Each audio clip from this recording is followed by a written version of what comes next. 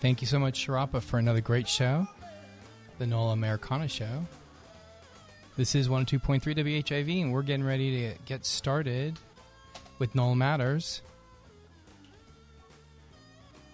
And it's a great pleasure to have everybody on air. We have a great lineup of guests scheduled as we slowly fade out here. Again, thank you with NOLA Americana. Thank you, Sharapa. WHIV is a community radio station, and we provide a platform for independent voices. With your support, all WHIV hosts and DJs are volunteers. We do this service for the community because now more than ever we need a radio station dedicated to human rights and social justice. So please consider becoming a monthly member of WHIV by setting up recurring amounts of any donation that you wish. All donations to WHIV are tax deductible, so you can help our station by also purchasing swag off of our off the website WHIVFM.org. We have T-shirts, hoodies, mugs, all sorts of good stuff. All monies that go to WHIV support all of our endeavors. So thank you for your continued support. We really do appreciate it greatly. Without y'all, we would not be able to do what we do here. And it is with great pleasure that we do what we do here. So this is 102.3, and at WHIV, we are not a radio station with a mission. We are a mission with a radio station, and NOLA Matter starts right now.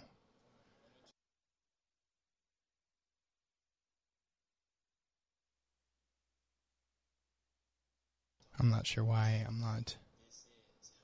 Hang on one quick second.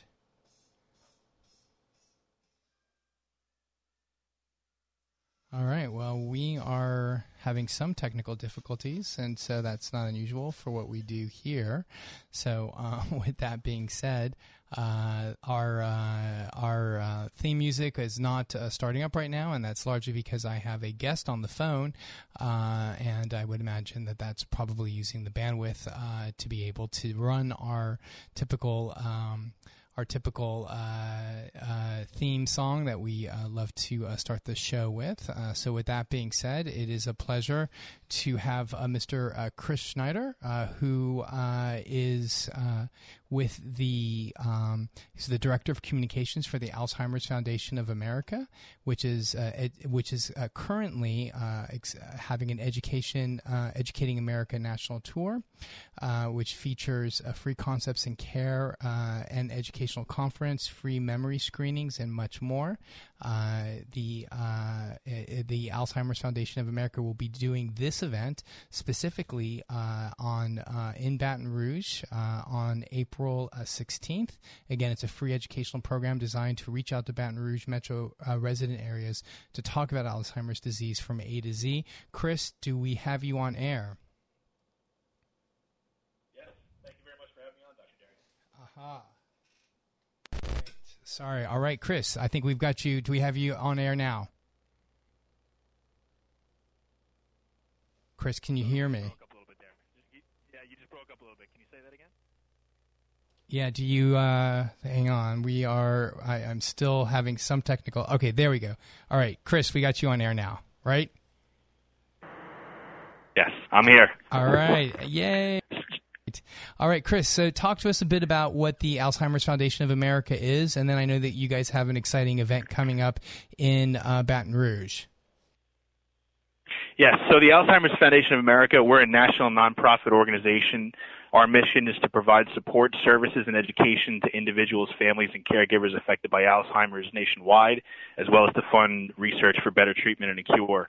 So just briefly about how we were founded. We were actually founded by a former family caregiver. His mother lived with Alzheimer's disease in the 1980s and the early 1990s. And at that time, he really felt like there was no place to turn beyond talking to his mother's doctor, but no place to go for education, for support, for therapeutic programs, things like that. And he wanted to make sure that no other family had to go through this terrible disease alone. And that's why we were founded. We were founded to be that place where families could go during their time of need.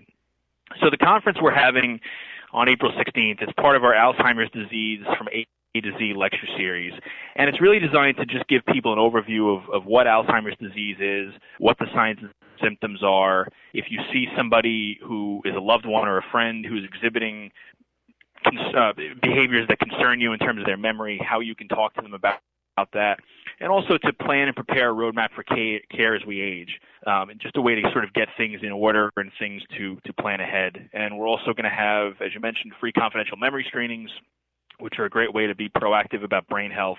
So we encourage everybody, whether you're in Baton Rouge, whether you're in New Orleans, wherever you are, you're more than welcome to come. It's free and open to the public, and you can register by visiting our website, www.alzfdn.org, or calling our national toll-free helpline at 866-232-8484, and we hope everybody's able to make it.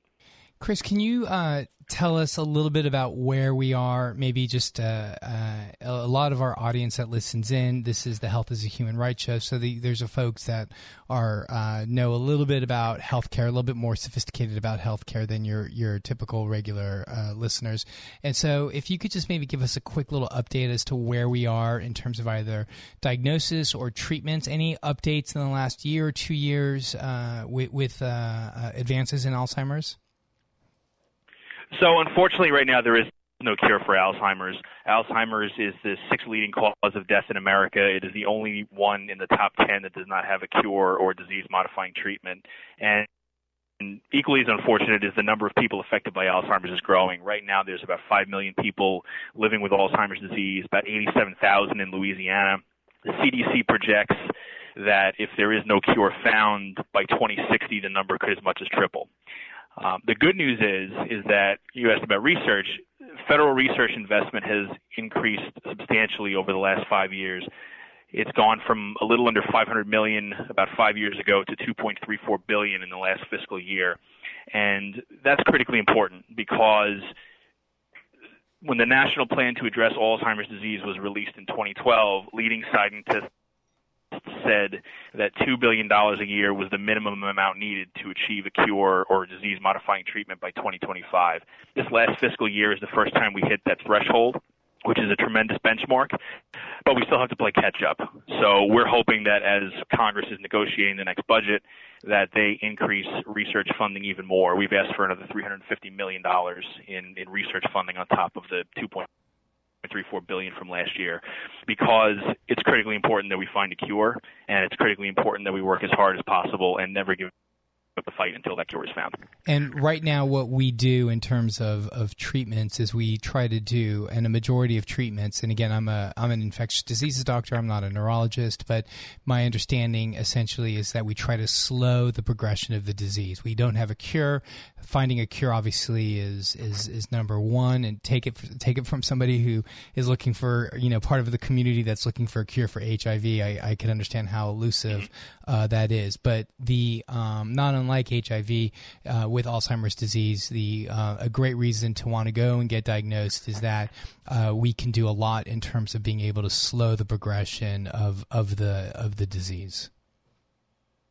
You're right. There are medications on the market right now that can help slow the progression of the disease.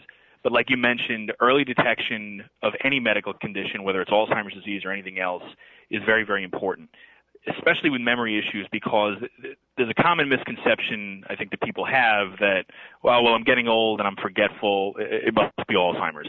It's not. There's a difference between normal age-related memory loss and Alzheimer's disease. And the other thing to keep in mind is that if you are having memory problems, it may not be Alzheimer's at all. It may be something as simple as a vitamin deficiency or a thyroid condition or depression. Any of those things can cause memory loss symptoms, but are all easily treatable, if not curable. So regardless of, so often you'll hear people say, well, it's Alzheimer's, I don't want to know. There's a benefit to knowing. And like you mentioned before, even if it is Alzheimer's disease, there are medications that can help slow the progression of the disease, but it's important to get on those as early as possible.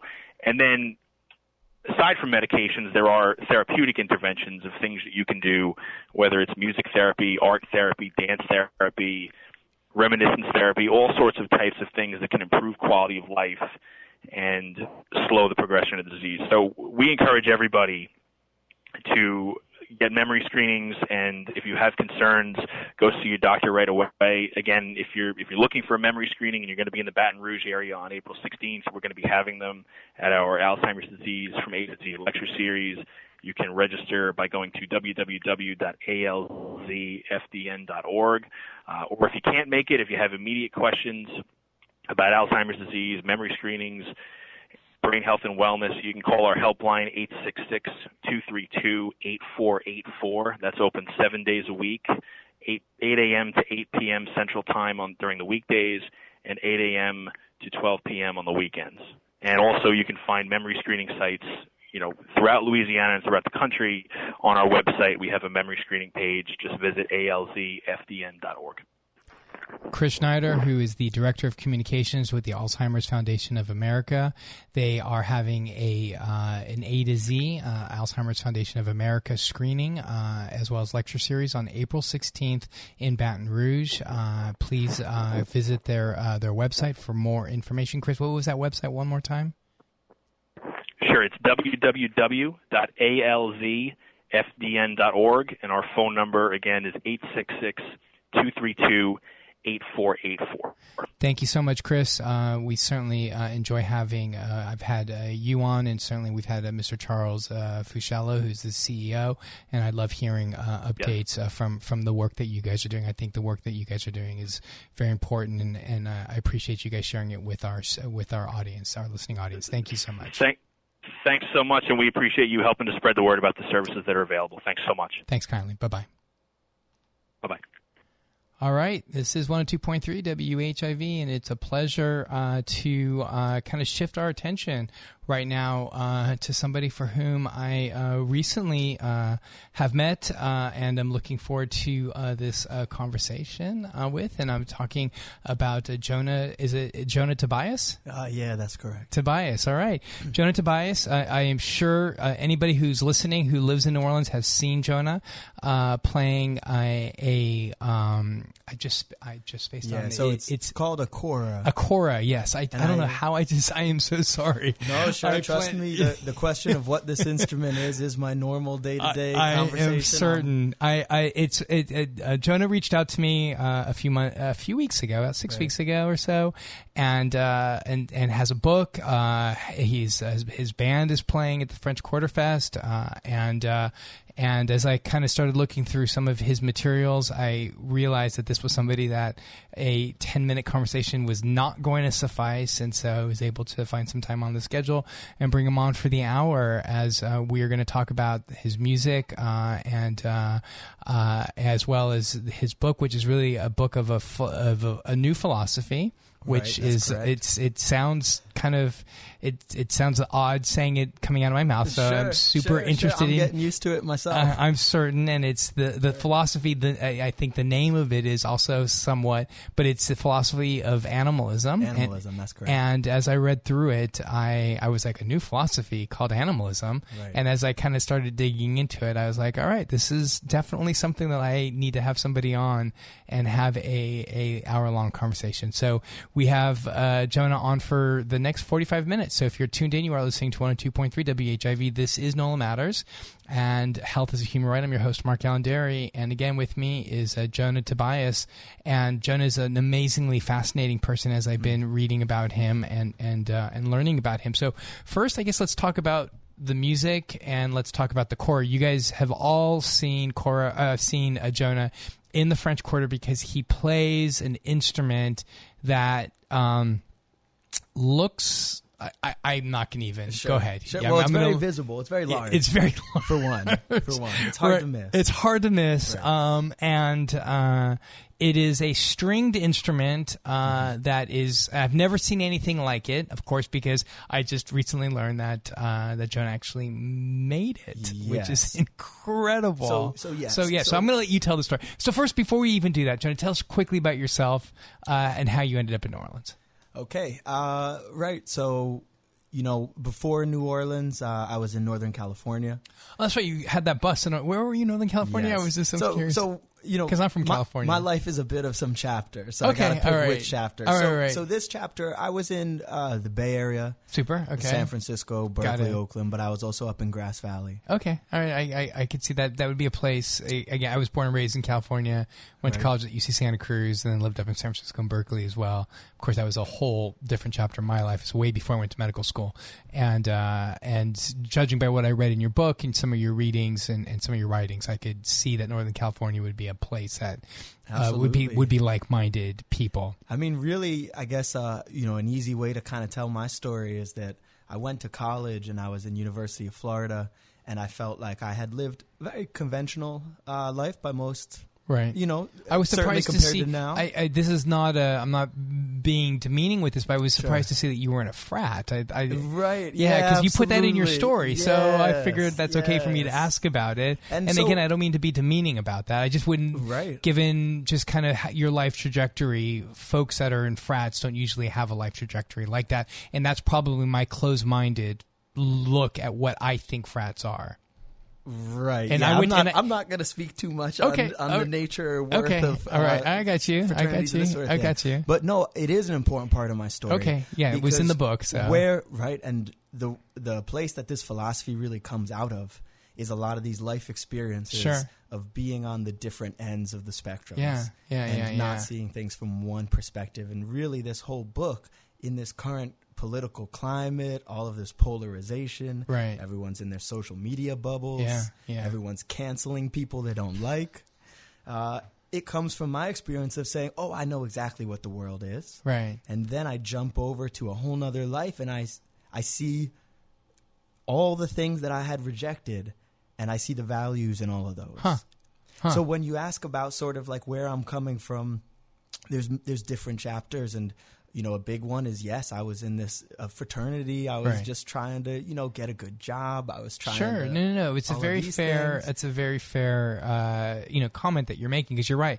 I went to a college that had no frats, but I chose that purposely. UC Santa Cruz is very proud to not have frats, and that was something that I identified with. Well, I was there before Banana Slugs, but it became the Banana Slugs while I was there. Yeah, it was the California Sea Lions, and my wife hates it every time I say that, because she's like, you're telling people how old you are, and I'm like, all right, that's fine. I went to college a long time ago. Okay, yes, that's wisdom, right? Almost there. 30 years. That's wisdom. More than 30 years ago. Anyway, so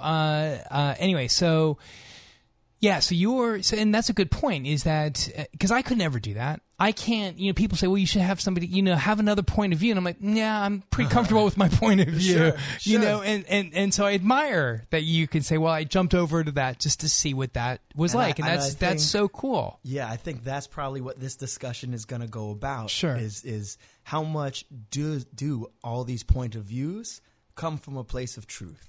Yeah, that's a great point. And yes, and you and I could probably have a conversation that will last many, many hours. Sure. And I hope. Right. So let's start the point of the conversation for music. Okay, because we just for time's sake, and then I would love to carry the conversation. Well, off. let me jump just 1 second before that, just because it puts it in perspective. So, I was in college and I got into philosophy, but when I got into philosophy, for me, it was very sincere. It was not about getting grades at this point. It wasn't even about a career. I saw in philosophy a way to kind of live and create my life for myself. And I think this is something that we both identify with as sort of artists in reality here, this radio station that you've created. So let me ask you this. So this brings up a very good point, and I don't want to get too meta on the conversation, but I hear what you say, that you got into philosophy and you really jumped into philosophy. And for a minute I was almost there too when I was in college, but it was, I knew biology was where I needed to go, and medicine was where I was headed.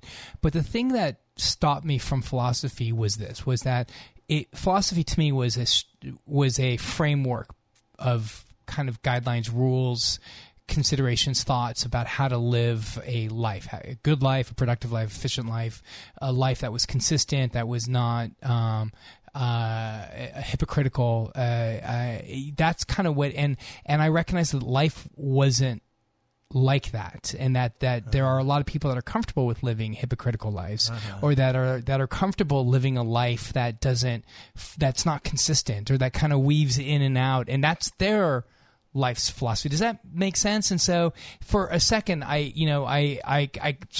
relate with what you're saying, and how for you just kind of dove into it, which this book is ultimately a culmination of what we're going to talk about in just a minute. Right.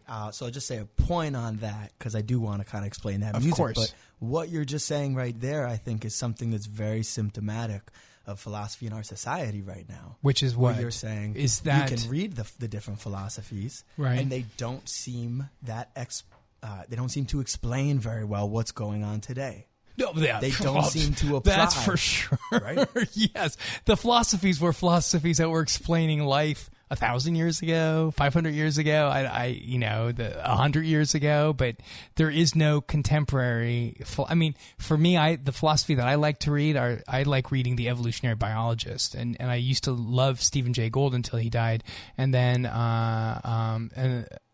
Stephen Jay Gould died, and then who's the Richard Dawkins? I love until he went off the deep end and became like an Islamophobe, and then I just stopped reading him. In fact, I canceled Stephen Dawkins because exactly what you said. I canceled him out of my life when he started talking all sorts of crazy Islamophobic stuff. But his philosophy, like the selfish gene, is a brilliant kind of meta, like what happens on a genetic level. It was really fascinating to read about it, how it reads on a human level. And so for me, what I like to read about is evolutionary biologists kind of hypothesizing or theorizing or philosophizing, but from a genetics or evolution perspective. Yeah, and a good book of this book, I mean, a good part of this book being Animalism, does bring some of these points from science and what it means to be an animal to do this sort of thing. Okay, well, let's get into it. So let's talk about me. But I think one of the main kind of points here is that the diversity that we experience in our lives today don't seem to fit these philosophies that look for the truth, the consistency, the explanation. And so we turn away from these kind of meta worldviews. This is what it is. Right. Because we see everywhere we look around us, it seems it's another perspective in all of this. Right. And so you bring up a point that I think a lot about, which is what is truth? Right. And that is what this, yes. Right. So to me, and this is this is what makes our culture so divisive, is that we can't even, again, and I find myself talking about this a lot. I'm an atheist. I grew up in this very, very religious Jewish family, and I completely walked away from it when I was 13 or 14 years old because it was so cumbersome, and I started my path toward atheism with my first evolution class, right? Right, so we share some in common there. Yeah, okay. I recently did an Ancestry.com result, and what did you find out? 96% Ashkenazi Jewish. It's 100% Sephardic from and I from told Spain. My friend this, and she said, well, you're racially pure but genetically weak.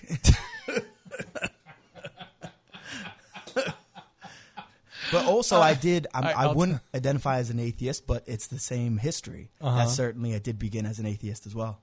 Say that again. I'm sorry. Say that again. I also began as an atheist. Yeah. Are you still an atheist? No. Okay. No. Got it. All right. Cool.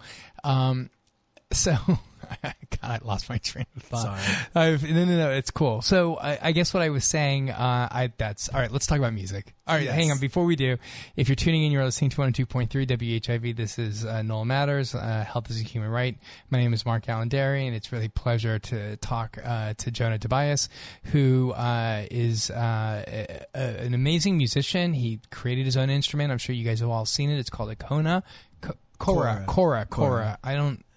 I swear to God, I kept saying I'm going to know how to... You got to have some cojones to go out into Jackson Square and play the kora, but... you do need to have some cojones to go to Jackson Square to play. Yes. God, the comments... All right, we'll talk about that in a second. All right, but then also the author of this brand new book, which we're going to talk about in a second. But, okay, so quickly, I know you went to Africa. Yeah. You had a journey there, and then I think that started you on your musical journey. Did you? No, it happened before. Okay. So basically what philosophy did is it set me off of this kind of conventional path. Right. I went off to California. I became a searcher. Okay. And philosophy got me there. Once you're a searcher, you don't know what's going to come into your life. Sure. I was at a music festival. I had this feeling, for some reason I'm not inspired. I don't know what it is. I went into a luthier's tent. And I was tooling around on a guitar. Luthier's tent are folks instrument builder. Right? Okay. And I was tooling around on a guitar. What festival were you at? I'm just that had a Luthier's tent. Right. Well, come on now. A lot of music festivals sell instruments. Okay. All right. I got it. I got it. Okay. Yeah. I thought it was somebody that was literally there for the festival. I got it. I'm totally with you. Yeah. They were selling instruments. Got it. So this was in Southern Oregon. Got it. Okay. And I was tooling around on this guitar that he had built, and he said, "Are you a guitarist?" I said, "Well, I'm learning it, but it doesn't feel right. I feel like I'm still kind of searching for my instrument." And he said, "Go listen to the musician up on stage." Okay. So I went to the stage, and it's a kora player from Senegal, a Sufi, named Youssoufa Sidibe. Okay. And it's just like I use the word eviscerated. It was an experience emotionally, my heart, my soul, everything. I didn't know what I was listening to. I had no... Can you explain what he was playing? Was Yes. it he or she? So Youssoufa Sidibe, and he's a kora player. Okay, so the kora you play is different from, I would imagine, the kora that this person from Senegal, Sufi, was playing. Yeah, so I built my own version of it. Okay. It's the same instrument, but my own version. Yours it's got is like 27 strings instead of 21. I changed the tone of it so it works better with effect pedals. Okay, I got it. So, but is it still long? Oh, Yes. So, you want to explain what a kora is then? So that's right. This is Okay. radio. Okay. Let me try to paint the picture Right. through radio. It's a giant calabash on the bottom. So a giant gourd cut in half with cow skin stretched across it. From there's a long wooden pole that is attached on mine is 27 harp strings. And these get stretched across like a harp would. And then each of these strings as a harp is one note. So that's why you need so many. And you... Oh, so you don't... Oh, okay. So not like a bass or a guitar where you press on the string to create a new note. Each note is strung up individually. Right, no fretting. No fretting, of course. Yeah. So you go fretting. from... So is it like it goes from A to F with all the sharps and flats? So Or? it's a diachronic. It's in the A major scale. So it's in the A major scale, Right. okay. And then why, I guess, help me, so my music theory isn't that good. So why so many notes? I mean, so... Range, 3.5 octaves. There we go, okay. So then that takes you... bass notes, much like a piano plays There the we bass go. on their Got left it, hand. Got it. Okay. At the same time. There we go. Okay, now I understand. So there's no black keys then, except on... Well, just... So help me... There's the C sharp, there's Right, the of F sharp, course, the of G course, sharp. of course. So help me. So now, why did you? So you went. Okay, so you're at this festival. You get inspired. You get eviscerated. I get eviscerated. Which is way better than being inspired. As it turns Like, out. it's way better. So what do? Do you go and buy a kora right there on the spot, or? From the luthier. Oh, I did went you? back to the tent. It's the only time I've ever seen a kora for sale outside of West Africa. No kidding. person. That was. And so, I've seen him. I've seen Youssoufa several times. I was chasing him around. You know. so you bought one on the spot. Yes. So and did you yes. learn it, and then you I just? have to give a shout out to Dale from California because he lent me the money, Got it. and it's because of him. We all need some help from our friends. Of so- course. Yeah. So you buy it, and then Yes. you start. I mean, like these things are quite. Like, I mean, do you need you need like almost like an 18-wheeler to transport one of these things? I mean, can you dismantle it, or? Well, you could, but it's going to take you a while. To So put it what back kind of together. case do you put? Like, So it's like a how cello big is it? case. To me, it looks. To I'd me, say in my it's head, about 4 foot. it's 4 foot. Okay, because to Yeah. me, it just like every time I see you playing, Right. it just obviously it. I mean, it's obviously very phallic looking and all that stuff. So, but you were able to keep it in a case that's a cello case. Yeah, a cello case. You know, it's cello or a small upright bass case. Okay, got So it. it's big, but it's not the. But- I go on the airplane; it has its own seat. Oh, you But have I'm to buy not a the only seat for it. person traveling with an instrument this size. We make do. Got it. Yeah. Okay. So you're able to get it home, and then Right. do you just dive into it right away? Well, yeah, I mean, I dove into it. You know, during this time, I had a bus. This was like old school Right. You had a kinda bus. hippie Okay. lifestyle. Right. Okay. Sure. Well, I was going to make the joke about a bus, but I forgot you did have a bus. This is I was going to say, indeed did a you real- just throw it on a bus? It was, but I didn't want to. It was my bus, though. Okay. Yeah, I got you. All right. But also, You had an old school bus But that you also, rode. at times I'd be hitchhiking with this, and I'd be up on Mount Shasta.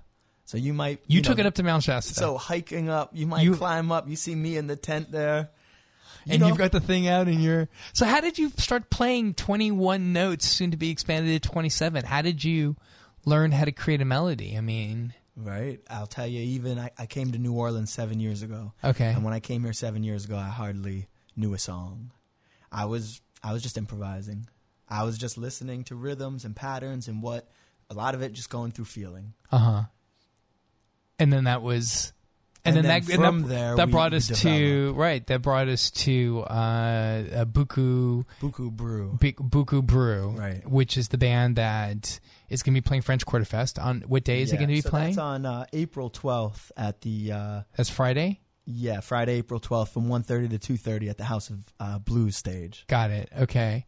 And then, so you then got here 7 years ago with this enormous instrument that nobody's seen that you built. Right. An RV this time, not a bus. Okay, in an RV. Yeah. Maturity goes in small steps. And the laughing is obviously like appreciating the story. Oh, absolutely. Okay, you recognize that, I'm right? laughing too. Okay, because it's such a beautiful story. And it's, before we started, as I told you, I relate with your story. I've taken a similar path, but it was in medicine and lots of different. If the roles were reversed, if I was sitting on the other side of the microphone, my story would sound not unlike yours, right? Okay, I feel that. Okay, so you get here 7 years ago, and you mean I could have been a doctor? You could have been a doctor. That's exactly right. Mine, though, my Jewish family. I was going to say happy. my Jewish family they were the first. My mother, the first Jewish mother in the history of Jewish mothers that did not want her son to be a doctor, wanted me to be a lawyer. Right? She was like, "Really? You're going to medical school?" She'd be like, "You're still a doctor? You're not a lawyer yet?" I'm like, "What's wrong with you, mother?" Right, real James Dean. Yeah. What's wrong? Anyway, so you get here 7 years ago, and because I remember you were playing, like I see you in a band now, but I used to see you by yourself, and you were playing. I think I've seen you like in front of the courthouse or kind of on Royal Street. I've seen you play on the corner before. I've seen you kind of like now placed kind of right in front of Jackson Square in Decatur, and I've seen you play with other people now. So I think in the back of my head, I was like, all right, the dude like picked up a band, and that was so what happened? So you started playing Jackson Square. So you came to New Orleans. You discovered New Orleans. You realized New Orleans is full of a bunch of interesting. Yes, it just pulls you in before you even know it. Right. And then one day you look around and you say, "Well, I guess this is it." Mm-hmm. So now you've got this instrument that nobody's ever seen, and you're going to go to Jackson Square. Like you said, it takes cojones to play a kora in Jackson Square. So tell me about that. Well, I'll say, New Orleans, I think it's part of this is that it makes possible. I say that a lot of my music and artist friends come to New Orleans to quit their day jobs. Right. That New Orleans makes all of this possible. It's really nurturing for us. And so this was my experience here. I came with just this instrument. I've really learned by playing here. So then you just start playing for hours at a time on the French Quarter? Yeah, and it's a lot of practice, and y'all been paying me for it, and it's gotten to a place now where we've played some festivals. We've played gigs on Frenchman Street and gotten some good opportunities to be in some movies and shows and things, and it all came out of me driving down in an RV and pulling my kora to the side of the street.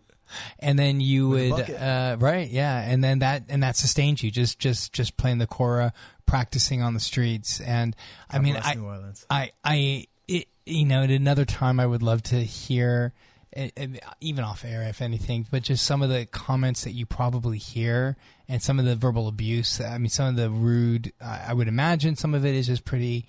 Because it's such an imposing instrument. Because it looks phallic. It looks very phallic, sure. And also you look very ecstatic playing it. Like I've seen you play, and I've just seen kind of, again, I've seen you kind of lost, and as a musician, I know the look, I recognize it, and then I just go, oh my God, this guy probably gets a lot of, I feel bad for the rudeness and humanity to probably the comments that you hear. So I guess I'm sorry for all my stupid brothers and sisters out there that say really dumb things. Y'all have clothed me, fed me.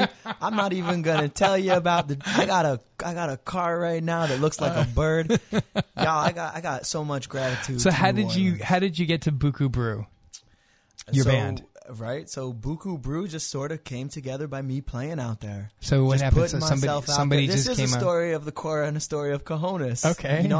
I sort of just sat out there. I stuck my neck out. Okay, so how did you find the guys? They found you, obviously. They found me. So what happened? Somebody came up and said, one of the first nights I was there, and I was playing, and a shorter Brazilian guy who didn't speak too much English came up, and he said, well, I have this kind of tambourine called a pandeiro. Right, yeah, of course. It's a Brazilian instrument. If I play with you? Right.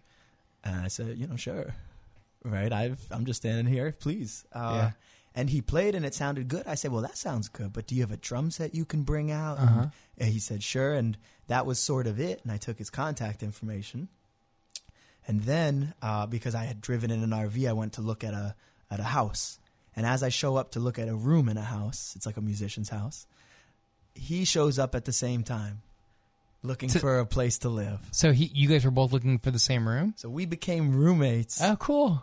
Yeah, there were 2 rooms. Got it. How cool is that? Roommates. That was the same day? It's serendipity. Well, we showed up at the same time, but it was maybe a couple days later. It was a couple days later. Right. It was after you guys met on the street, Right. and then you guys met a couple days later, and then obviously rehearsals became very. You don't have to be religious to believe in magic. Yeah. You know, New Orleans is just. So then but there's more than I've heard other instruments. I think I've heard a guitar. I heard a guitar player. So I've also been something of a gateway musician for others into this lifestyle. Our saxophonist, Philip Silv, born and raised here in New Orleans. He's part of so many projects. He's part of Cool Nasty. They Right. started the Wednesday nights at the Jazz Market. Right. Amazing jam. If y'all haven't been there, Right. it's one of the best scenes going on. Sure. Just a little shout out. That's where I am often on Wednesdays. So certainly I wasn't so much of a gateway for him, but I think he just kind of understood where I was coming from, and he joined. The one I'm thinking of in particular is Adrian Justanis, the violinist, who also... Maybe that's probably what I was listening. Okay. Right, and he plays it, but a lot of people think more like an electric guitar. Right. But he was on spring break. College really? student on spring break. He saw the 3 of us playing. He sat in with violin. And then he moved to New Orleans? You know, bit by bit, here he is. Wow. Right. And now you guys have a CD out called The Storyteller, Cora and Drums. Yeah, so that's more the Cora featured CD. But if you go to bukubrew.com. And let me just say, Buku is spelled B-U-K-U, and then brew is B-R-O-U-X.com. Right. So bukubrew.com. So I mean, I think we've released something like 7 CDs since we've been here. No kidding. But I believe there's 5 of them available on the website. So this blows me away now. Yeah. I definitely want to talk about the book. I'm going to probably definitely have you come back on air. So if you're going to ask me to explain it, no. Be... So this is an instrument. I'm just blown away. I'm so impressed. And it makes me very happy, right? So this is an instrument that you basically I don't want to say improved upon. You just you made it so that you could do more things with it. But it was a traditional instrument, West African instrument. Absolutely. Kora is a traditional West African instrument. You added a few more strings and made it so that you can create some more effects with the pedal. And I'm going to ask you kind of the theory behind the music behind it in a quick second. Sure. But an instrument that probably no one else has really seen before. And so the drummer, a saxophone player, and a fiddle, how did you guys go to create music that's never really been... I mean, this is not... You're not playing Senegalese music, right? I mean, this is not music that's being done in Senegal, is it? So some of the music I'm heavily borrowing from some things that I've learned and studied in West Africa. But there's not a sax player in that's... Well, some of them, surely. Okay, all right. Or a fiddle player? Yeah, some of them as well. Okay, sure. okay.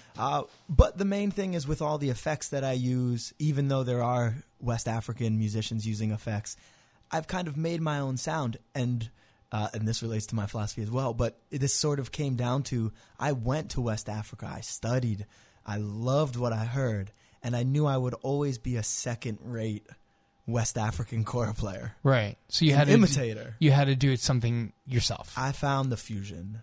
Right. That I could speak truthfully. When I saw this first kora player, Yusufa Sidibe, I came to him like Karate Kid to master Miyagi. Right. And I said, please, like I've just never. It's the wisest thing. It's the best thing I've heard.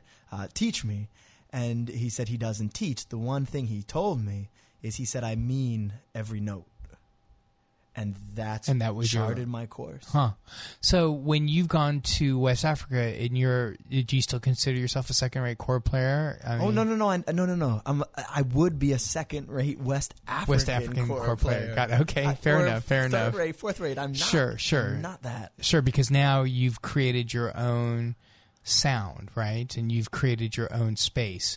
Yeah. Do you guys just usually just kind of jam until something comes together, and then do you record what you guys play and jam, and then go back and listen, and then try to expand on sections of a jam that sounded good, and then you pull that out and create a song? So we've gone through different methods of how we create songs. When we play with Adrian Justanis on violin, he's leading half of it. Okay. So he'll start it off. Okay. He'll put these rhythms and these loops together, and then we'll jam off of that. Okay. With my songs, they're more compositions.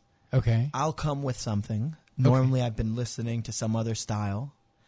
Like they say, the Beatles with the White Album, they took a different style for each song. Right. That's kind of my process. I try to think, what genre have I not listened to or not tried to really create a core music from? So you will create core music from jazz, classical, right, punk rock? Yes. All right. Yes. Okay, so none of those songs lasted, country? But we had some.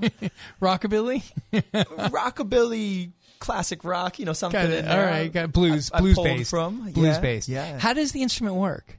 I mean, so you have 27 strings. Right. So you have some bass, is your left hand doing bass Your stuff? thumbs pluck out a bass line. Okay. And then your four fingers, so it's 2 fingers on each hand.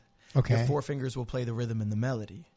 And with the musicians that I play with, they have those musical chops where they can play with anybody. Okay. And to play with me, you would need to, because it's not going to be something you've heard before. Right. Yeah. That's why I'm so Right. blown away by this. Right. I mean, because it is like something you've never heard before.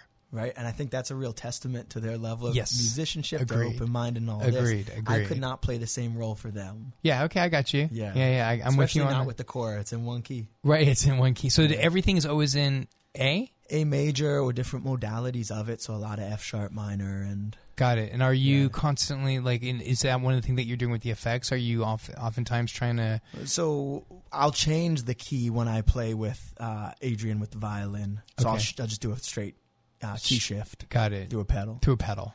But no, a lot of times with these effects, I use a lot of reverb. And it's a lot of these echoing reverbs. That Reverb with a core. That is, dude.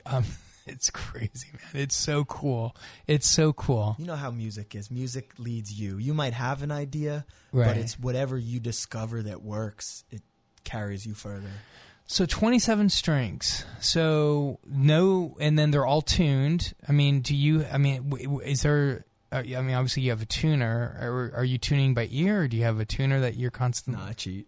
Okay. It's much quicker. All right. So then you pluck with your thumbs. Right. And then you strum with, or you're also plucking strum, with the I 4 pluck. fingers, or I take a very approach to it of, And and, then and some core players, they'll knock on the wood, Right. They'll put percussive. like I've that's part seen of that I've tradition. seen these old ancient instruments where they would also put these sticks with bows on their fingers, and I've Thought never about seen some them. of these things. Okay, yeah, I'm sure. I've built other instruments that didn't work out quite as well. I'm an experimenter. Yeah, I can imagine. Yeah. We have about 7 minutes, and I'm going to definitely have you back if you're okay with that. Okay, yeah, Because I absolutely. definitely want to have you. But can we talk about the last couple minutes to spend some time talking about your book? Sure. Because I think it's so fascinating. Because beyond all of this, everybody, Jonah has also actually written a book, which is an amazing philosophy that I really want to dig into. So if you're tuned in, you are listening to 102.3 WHIV. This is NOLA Matters, Health is a Human Right. My name is Mark Allanderi, and I am talking to Jonah Tobias, who is an amazing musician and a fellow journeyman in life, life's adventurer. And Jonah wrote a book on a concept of 4 principles of a philosophy that he refers to as animalism. And I am going to step away from the mic, and I'm going to let you kind of take the lead now. Okay. And thank you for this opportunity, because, there was a moment when I was in college when I remember I have these philosophical thoughts. Oh, all these revelations, and okay, what now? The world's still the same outside. Yeah. So, with these thoughts come this desire to see them grow, see them spread, see people take them and put their own spins on them. So one thing about philosophy is I think a lot of times we were in this paradigm of truth where people look for control. They look for sort of to define what things are. They think that philosophy is something that's going to answer our questions. That's the most kind of natural instinct. It'll answer our questions. I won't have to keep thinking. It'll give me some peace in that respect. But we're looking at our world around us, and this whole desire to have to be right, this need to know our truth and our answers and all of this, it has not created a very harmonious world. You can say that answer to what's the one truth is also that it coincides with this rise of colonialism, of these empires, of one God, and it's not yours.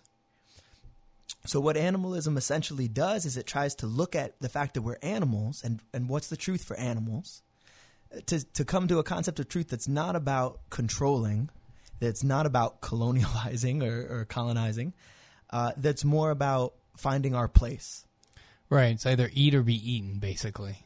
Well, that's one thing in nature. Sure. There's so many things in nature. Section 2, the kind of principle of this, so there's 4 sections, 4 principles, is right.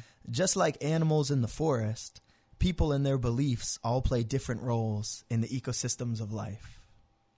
So one of the examples I used was eat or be eaten, is the deer and the wolf.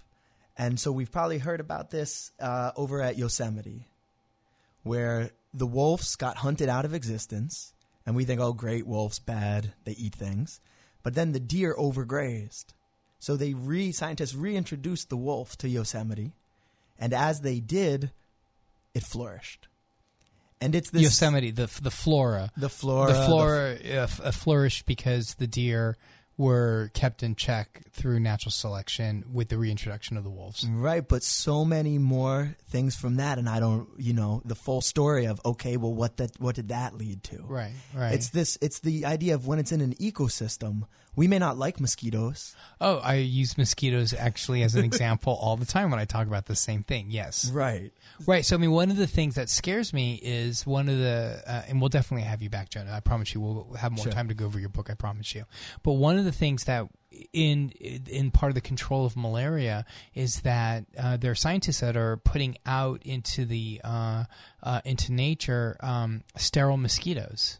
Right, I've heard about this. Which to me scares me. And they were like, well, these are sterile, and they, and I'm like, no, you don't understand. You can't F with nature like that. Like, right. We don't know what we don't know. We don't know what's going to happen, and a great example of this is something I lecture on in an infectious diseases lecture, is explaining what an infection is, and it's subtle and it's nuanced, but I'm not going to get into that. But I will say this, that the scientist in Australia, who was a virologist, Australia was being overrun by rabbits, because somebody in the 1800s introduced rabbits as a food source. So they didn't have a natural predator, and rabbits, well, they're rabbits, and they did what rabbits do, right? And they had a huge population explosion, and he introduced a virus into the population to eradicate the rabbits. It was government sanctioned. It was all done appropriately. It wasn't like he was a rogue person. He was a government scientist, and they did this all in the up and up, and it didn't have any effect on humans. But the repercussions of it were completely mind-boggling, and that's where the story starts. But I'm not going to get into that element of it. Right, but that is exactly that's how that point. Yes, that's that point. So when we talk about nature, we talk about an ecosystem. We don't say the wolf's evil. We don't say the deer's good. Mm-hmm. We don't say mosquitoes are evil. 100% correct. Yes, I agree 100% with you. Absolutely. It's all good. Viruses are good. Parasites are good, right? Fungi are good. Those are all the things that I deal with that people think that are bad. And I often say that a virus like HIV is a perfect machine from the virus's perspective. Sure. From our perspective, it's a bad thing because it kills people. Sure. But from the virus's perspective, the way the virus is built and constructed, it does its job with amazing efficacy. Right. And what you just said, it's all good. Right. That is spirituality when we apply it to the world. Okay. So a lot of what this animalism does is it says, I don't need to convince anybody about gods and all of these things to get at this more spiritual mindset where we're more open to the world and diversity and difference, is that just by looking at nature, we can see all of these same principles. Yeah, I 100% agree with you. And the challenging part is, can we apply them to ourselves and each other? That is the challenging part. So how did you break it down? Do the 4 principles, and then we'll wrap it up. Okay. So what are the 4 principles? Okay. So the first principle is that. So these are Go ahead. not going to be so explained. Okay. But don't worry. Okay. Well, I mean, I'll let you explain them. I mean, we've got about 3 minutes, so. I know. So they won't be explained. Dude, I promise you I'll have you back on. I promise you. No, so within like a month or 2 months, I'll have you back on and we can spend more time talking about it. So the first principle is we believe that we're thinking about the world around us and we're experiencing the world around us. But really everything that's our senses and our thoughts are more like the human animal code to the changes that we are. Okay, that's I hear you. You got it. I hear that one. Okay, no need to explain it. I got you on that one. I can't wait to hear the explanation, but I'm with you on that. I agree with you on that. Okay. The second one I had already mentioned. Say it again. Just like all the animals in the forest, humans and their different beliefs, even the opposing ones, all play their role in the biodiversity that is human society. Okay, I'm with you on that. That's one of the most challenging. That one's that's a little harder to swallow, but I agree with you. And especially in the political climate that we see today, I wonder how is it that we can, build walls. Sometimes I fear that we're not necessarily building walls to keep people in or keep people out. I'm afraid that they're trying to keep people in, but that's a different. But the thing for me is, how can we not offer free healthcare to all people? Like, what kind of mind would want to not offer healthcare to their citizens? But that mind is part of the human experience. Right. It's just unfair that they get to run things, but that mind is part of the human experience. And so I'm with you on that. It's a little bit more challenging. Yes. So I'm with you on that, but I hear you on that. Yes. Yes. Okay. So the third principle is that for a long time, philosophy was seen as this objective, neutral truth. You have to get away from your emotions in order to find objective reality. And that's how we started the conversation. So yes, I'm with you on that. But animalism says that it's the animal part of us that we're trying to reject that connects us to reality the most. So that means it's emotions, it's the heart, it's the soul, and that the mind should not be controlling all of this, but integrated. This has more of an Eastern. Is that element? Did you borrow from the Eastern philosophies, or? Well, it's found there, but it's also, the future is female. Okay, this is also more. That's right. We had all those feminine perspective as well. Right. I forgot we had those topics we were going to talk about. Okay, and what was the last one? That one's a little bit more difficult for wrap my head around. But I'm with you. Go ahead. What's the last one?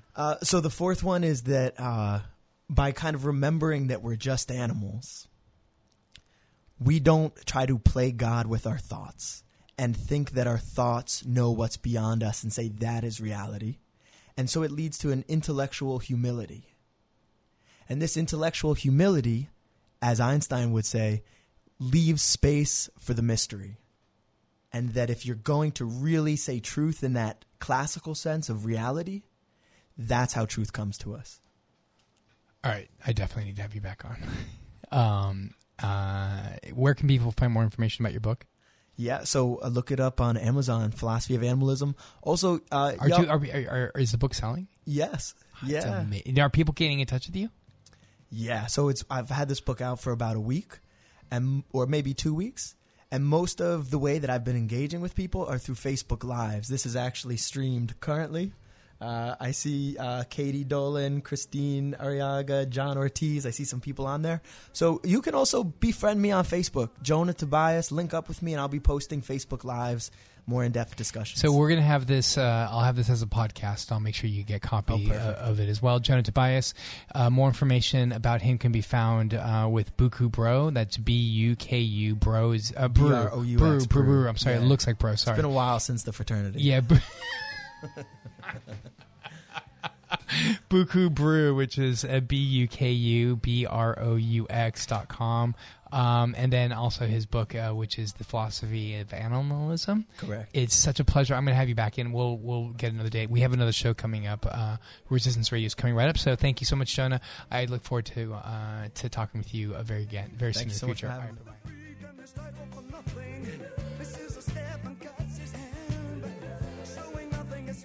the song she cries, where are all Papa's heroes gone? All night. She wants a young American.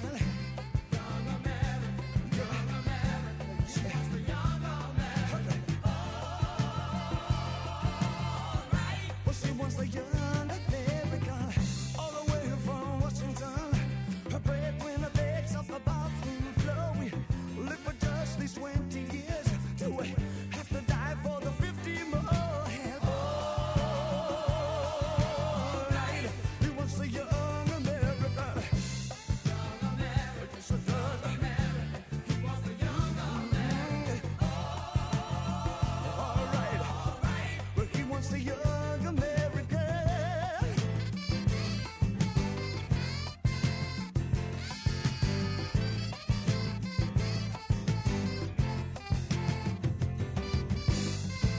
Do you remember your President Nixon?